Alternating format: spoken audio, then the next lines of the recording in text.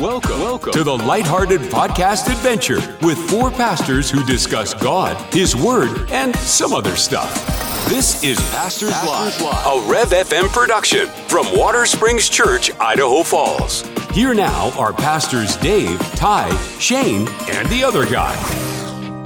Hey everybody, it's Pastors Live. It's Thursday, it's May 11th, and it's a wonderful day today. And our readings today on Pastors Live are John chapter 11, the first part. We're in Proverbs chapter 16, verse 3. We're in Psalm 119, so we'll be in Psalm 119 for a while. We're in Isaiah 14 as well today, so we hope that you're reading through the Bible with us. If you're not reading through the Bible with us, you can do that by going to watersprings.net, and you can click the Bible reading, the daily Bible reading, and it'll take you to our readings. You can follow along with us. If you have comments or questions, go ahead and send them to us at pastorslive@therev.fm. But we got some great people in the studio today. We have Shane's empty chair, and so Shane's empty chair can't say anything today, but we've got Pastor Dave here today. Hello, Shane's empty chair. Yeah, and so we've got John McFarland here today, and he's hanging out with us as well. And John, it's good to see you this morning. And then we've got the other guy. We've got Pastor James is here today. Hey, sorry, I was just trying to figure out why Dave addressed Shane's empty chair, but he won't address Simeon. Because Simeon's not real. And the chair's real. The chair exists. I can't wrap my mind around that. The chair exists. The chair exists. It's tangible. It has a funny odor. And because it's Shane's chair. And then, of course, we've got Gary Austin, the Pastor. voice of the Valley, man. How are you doing, buddy? I am doing well. Gary's It's a pleasure. real. Happy to be here. You're real, aren't you? I'm real. But how? Okay, explain this to me. How is Simeon not real if he's contributed better things than I have to this program? Well, okay, Dave, he's got a point. You know, my dad used to say, son, you have a hole in your head, but that's beside the point. Hey, listen, it's kind of a fun day. And again, we don't know. I just want to clarify. We don't know who comes up with the National Day ofs. Okay, No, we just don't. we don't. We don't know who comes up with this stuff. But today is a reasonable national. It's Hostess Cupcake Day. And do you guys remember when was the first time? Do you guys remember the first time you had a Hostess Cupcake? Oh, yeah. Do you guys remember when that was? Decades ago. Oh yeah. Well, no, for me. 6 or 7. Yeah, 6 or 7. Yeah, Dave. What about you? In our little town in Bellflower, California, we had the Hostess Day Old Bakery. Yep. And Yes! my Best mom place was ever. like the number one customer. And so she would go once a week and she'd load up on all the Hostess pies and the cupcakes to put in the four boys' lunch. And so early on, probably kindergarten, so 1964 was probably my first Hostess cupcake. But I don't know, when were they made? Does it say? No? No, it doesn't say It when they doesn't were say made. when they came about. So they may have come over on the 1919. Ark. No, on this day in Oh, 1919. the first Hostess cupcake in 19. So just after Noah and the Ark. Okay. Right. So and so when you were in elementary school. So yeah. I was kindergarten in 1964 was probably my first Hostess cupcake. I think I had my first one in my lunch when I went to kindergarten as well. Me I too. think because I really wasn't allowed to have a lot of treats at home, but that was kind of like the hey, got to go to school. Your middle of the day lunch Middle thing. of the day my lunch thing. Yep, that was kind of when I had mine. James, what about you? When did you have your first one? So I know it was elementary school, but I don't know how it happened because we never had those good snacks at home. By the way, the Day Old Bakery, we had a Day Old Hostess place in Pocatello. We used to where have I one grew here. up. Yeah. I know Yeah. exactly. The building's still there. I know Yeah. exactly It where is, it is. We used to seriously. drive by Yeah. it all the time. Yeah. Yeah, there's something awesome about those getting in there and getting that Day Old stuff because that was impressive. Out there on, is it Lincoln out there, the Franz Bakery? That's a day old thing, isn't it? Yeah, they have stuff like that I think there. they have Day Old Yeah, as well. so you get those great deals and all that. Sure. Yeah, those are. Hey, look, if you're raising a family, if you can find a Day Old source for all the goodies, that's Runcorn's over there taking notes because he's got, 20 I know. kids at Well, home now? Yeah, of course. But yeah, it's just like, he keeps adding kids. I don't know what the deal is. I was He thinking built about that this. skate park so that they could have, all the neighborhood children in there. So. Right? Yeah. So, he just. I don't even know what to say. So, but what's the problem with going to a day old shop? Because when you go grocery shopping and you put the food in your fridge, isn't it like 2-3 days old anyway when you get to it? Well, that's the whole point. So- yeah, I'm good with that. Okay, but the cupcake wasn't my favorite. For me, it was the zinger. Oh, yeah. Zingers were the absolute But best. the Zingers red with the originally weren't coconut Hostess. flakes? Those are decent. I like the yellow ones the best. Oh, no. Why does everybody do coconut? Your no, opinion's wrong. raspberry coconut. Raspberry Raspberry coconut. Okay, whoa. Yeah. Okay, listeners, your favorite Hostess treat. What was it? I'm gonna be right. I'm gonna be honest. It was the red coconut. Absolutely. Yeah, All day zinger. long. It's, Oh, vanilla. Yeah. It's what either about- Zingers or Ding Dongs. Oh, okay. Yeah. What about you, man? I don't know, man. I felt the camaraderie until I said yellow Zingers, and everybody that turned was their wrong. nose up and 'Cause just. that was Well, wrong. They taste like actually, banana. we didn't. That's my something favorite right. too. Yeah, we didn't turn our nose on you. We just turned on you. So it's like, were you a yellow zinger guy? No. Okay, Yeah. wait a minute. Yeah, when you had your Simeon zingers, and I both. But okay, awesome. Now here's the question. There you go. Did you take making off more the sense. frosting, Yes. eat the cake, and then fold the frosting and eat the frosting second? Of course. Oh no, Yeah. That's what I do. That's what I do with No. cupcakes too. I Dude, take the frosting. you off didn't do cupcakes. that? no. Oh, Every once in a while? You've never I done loved that? it just the way it was. Oh no, yeah, you take the That's icing sacrilegious, off, you actually. eat that, and then you fold it. Oh, it was You great. get two for the price of one. Yeah, so it's like great treats. But listen, let us know what your favorite hostess was. Hostess treat was, whatever that is. I will ask you guys and this. so- Did yes. you ever bite the end off of it and then try to suck the cream filling Oh, out? absolutely. Come on. Absolutely. Like a straw, right? Yeah, absolutely. 100%. There it is, baby. Hey, and by the way, we want to say hello to some of our new listeners. We want to say hi to anybody in they've Falls just said City. goodbye. Yeah, they just said goodbye, but we want to know say why we say hello, they say goodbye. Yeah. Now there's a song in my head. Yeah, there same it is. here. Yeah. Hey, listen, anybody in Falls City, Nebraska, we want to hear from you. It's Pastors Live at the Rev.fm, and we're glad to be on the air in your area. And Absolutely. we have some comments or questions that came in, and we've got one question that I think will be a pretty healthy discussion. But today in our reading, we're in John chapter 11, and I don't know about you, Dave, but I think John chapter 11 is a text that it's a kind of a go-to when I'm talking about death. I'm dealing with people who've lost loved ones, but also I've used this text. Probably this and Psalm 116 are probably those texts that I use most when I'm doing funerals. Yeah. And you're probably the same way. Yeah, you know, well, at the end of the chapter, which we'll be in tomorrow, right? is- Yeah. The whole, we need that's to use my the whole grave chapter. side. That's Yeah. typically my grave side. Yeah. I mean, I always tell people if they're believers, I always tell them Jesus put the fun in funeral when Yes. when he messed one up there in Bethany, and he said, "Nah, I don't like funerals." Yeah. So Lazarus, come forth. You know. There you So we do appreciate you guys reading through with us. But we had a question that came in, and we're really glad to answer this question. First of all, I want to clarify that, and it's going to take me a minute to read through the dissertation here, but it's a really good question. And this is from Erica Perry here in Idaho Falls. So Erica is a local listener. So Erica, Erica. Hey, we're Erica. really thankful for you. But it says, good morning. Good morning. Good morning to you. Last week, I was listening to Pastors Live and heard something rather disturbing. Well, that seems That's normal. pretty That's pretty commonplace, yeah. common. I think, that's probably it.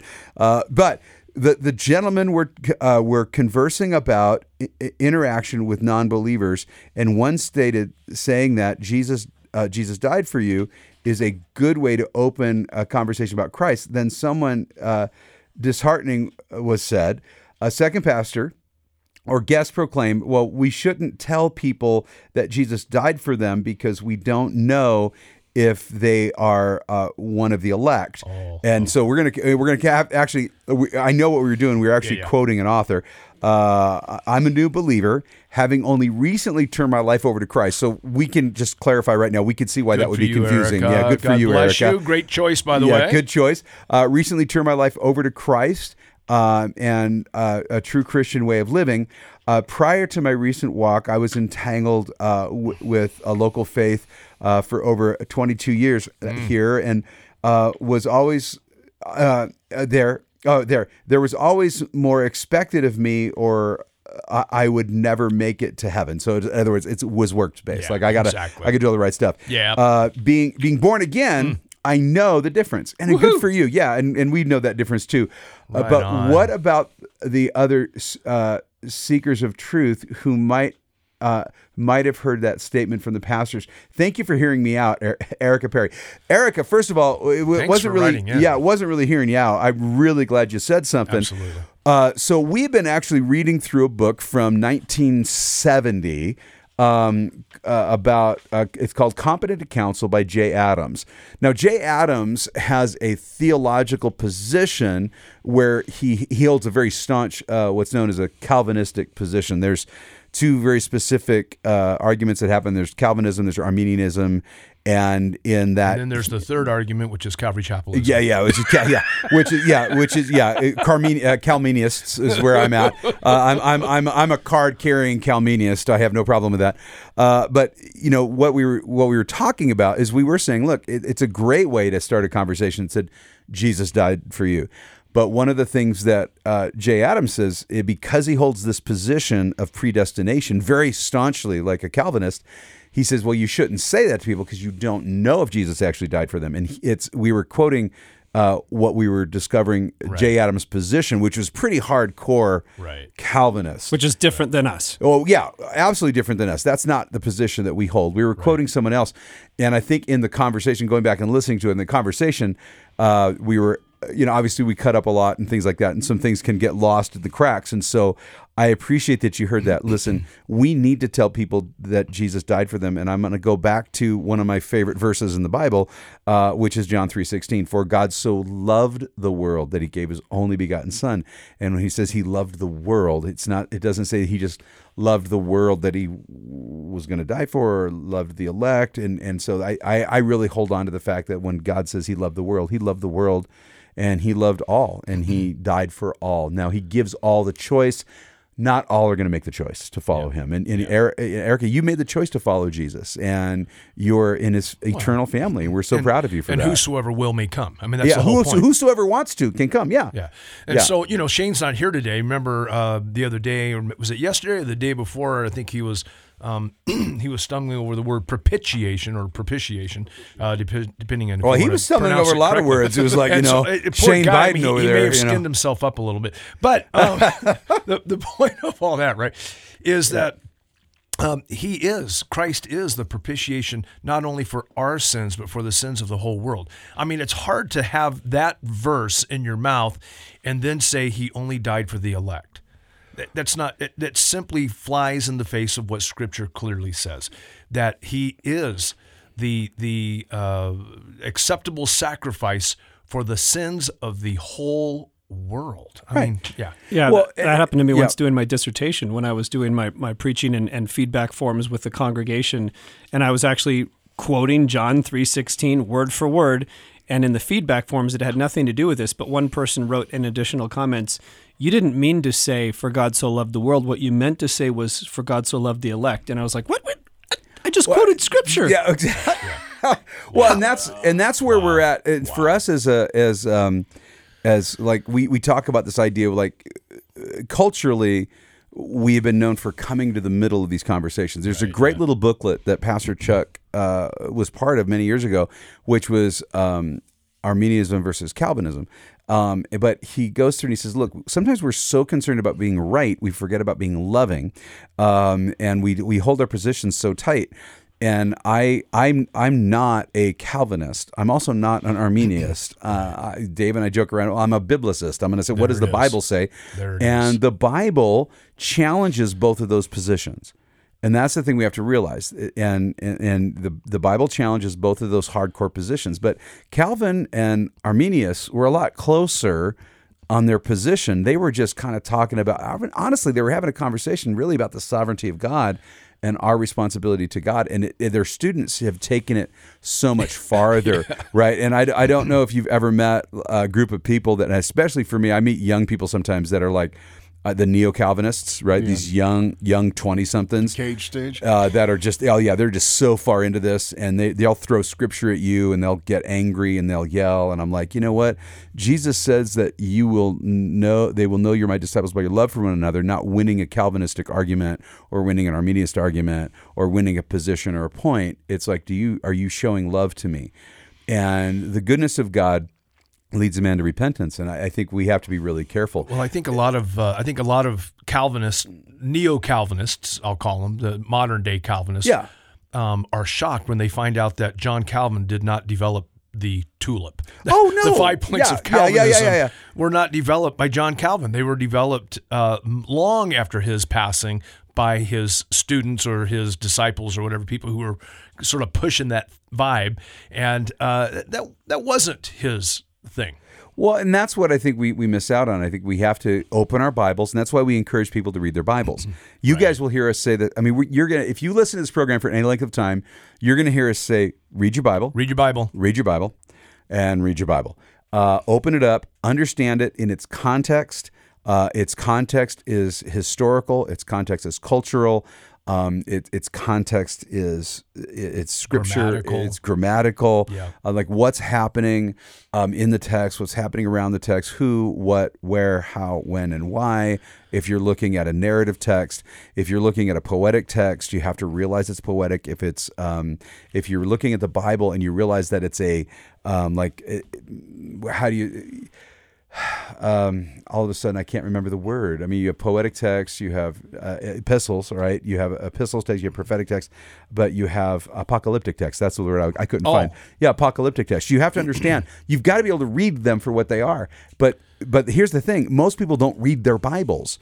And for like when we're reading Jay Adams, one of the things that happened, we're reading Jay Adams, and he says things that as we're reading the book together, we challenge with the Word of God and go, I can't hold that position. I understand what he's saying, but I can't hold the position that he holds because I'm holding the Bible. Much of what he writes were like, far out. Yeah, right far on. out. And then all of a sudden, this neo-reformed or Calvinist thing will jump off the page, and we're all kind of going, whoa, and we all sort of flinch. You know what's interesting, Ty, what you're saying is so important. In our reading today in John chapter 11, verses 1 through 27, there's this interesting event that takes place here with the anointing of Jesus's feet, right? And if you only read this one text all by itself, something could be lost, and that would be the identity of the person. In Mark chapter 14, we have another description or another narrative of this exact same event. And in Mark 14, Jesus says, this which she has done will be spoken of as a memorial to her, for time and eternity kind of thing. It's like, hey, she's going to be remembered by this event, he says in Mark 14. The funny thing is, in Mark 14, he doesn't identify her. So there's this whole narrative, but we don't know who she is. And then in John 11, you see this event happening, which I think is fascinating. In John 11, verse 1, let me jump over there real quick. Check this out. I love this. It says, "Now a certain man was sick named Lazarus of Bethany, the town of Mary, and her sister Martha." It's the only place in the entire New Testament that Mary is mentioned first. It's always Martha and Mary, Martha and Mary, Martha and Mary. In this one place, it's Mary and Martha. And in John chapter 11, we have the anointing, and it's identified as Mary. And it's fascinating because I love those kinds of things. They tickle me. In Mark 14, she'll be remembered forever for this. Well, who is she? I'm not going to tell you. But then you get to John, and she's identified. Those kind of things just tickle me, and that's why we say, read your Bible, read the whole Bible. But here's a conviction that I had out of today's reading as you're talking about, the constant thing, read your Bible, read your Bible. The conviction for me comes out of today's reading, Psalm 119, verse 20. The psalmist writes, "My soul is consumed with longing for your laws at all times." We were just talking in chapel the other day about the thing that consumes your thought, your mind. Is it the pursuit of God, or is it something earthly that's going to pass away? And that conviction hits me hard sometimes because I have to admit, God is not the first thing on my mind some mornings. God is not the last thing on my mind as I go to bed some nights. And it's a shameful thing to say, but that conviction and the challenge of saying, why not? Why not shift your pursuit? Shift it so that you are longing for God, that you're chasing after Him because He's chased after you. Man, now I'm thinking, man, I need to read my Bible before I get my coffee now. I'm just saying. I'm just getting that sense that maybe it's Bible reading and prayer before my coffee instead of coffee first. So I'm just saying. Feed your faith, then feed your face. That's right. Yeah. Can it be simultaneous? By the way, it's always simultaneous. Yeah. It's like I'm going to get my coffee and that's my morning thing, man. Yes. I'm sitting there in the morning with my cup of coffee in one hand and Bible in the other. I'm with you, John. I'm the same way. Yeah, we got to do those things together. I appreciate that. You go to something like, if any of you know what IKEA is, or if you know what IKEA instructions are, and then if you're a guy like me who just wants to try to figure it out without checking out the instructions, you can become infuriated, just absolutely pulling your hair out, whatever hair you have left if you're like me, just trying to put this thing together, and finally, out of exasperation, you open the instructions, you're like, oh, that's how to do it. Well, I can find myself in life like that so many times, frustrated, banging my head against a wall because I just can't get it right. Well, crack open the Bible and read what God has laid out for you to do. Sylvia always cracks up when I'm trying to do something and I refuse to read the instructions, and she'll ask, why don't you just read the instructions? And so I purposely open it to the Spanish.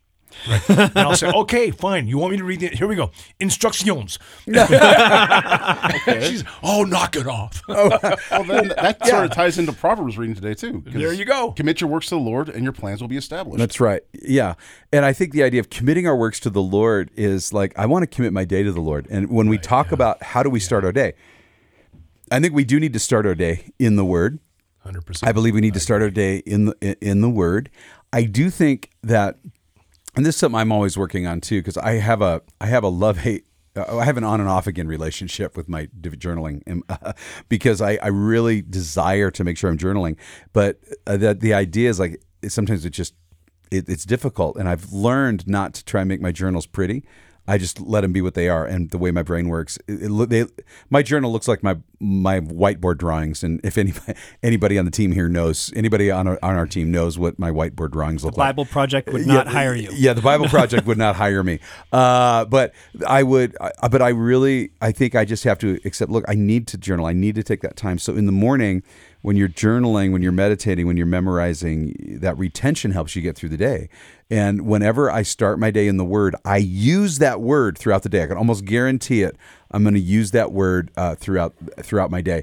And listen, guys, we are out of time for today. If you are, hey, again, look, we want to say hi to our listeners, obviously here locally in the Northwest, but also in the central part of the country as well. If you're in Falls City, Nebraska, we'd love to hear from you. Pastors Live at the Rev.fm. And it's been a wonderful joy to be with you guys today. And you are loved. You are family. Never forget it. And check out the Rev.fm, and also check out Watersprings.net. We've got videos and all kinds of things regarding our studies and our Bible readings. You can find them there, and we will talk to you tomorrow. Pastors Live is a Rev FM production from Idaho Falls, Idaho, and is made possible by the Ministry of Greenhouse Coffee. Send your questions and comments by email to pastorslive@therev.fm. Then listen for their response on another episode of the lighthearted podcast adventure, Pastors Live.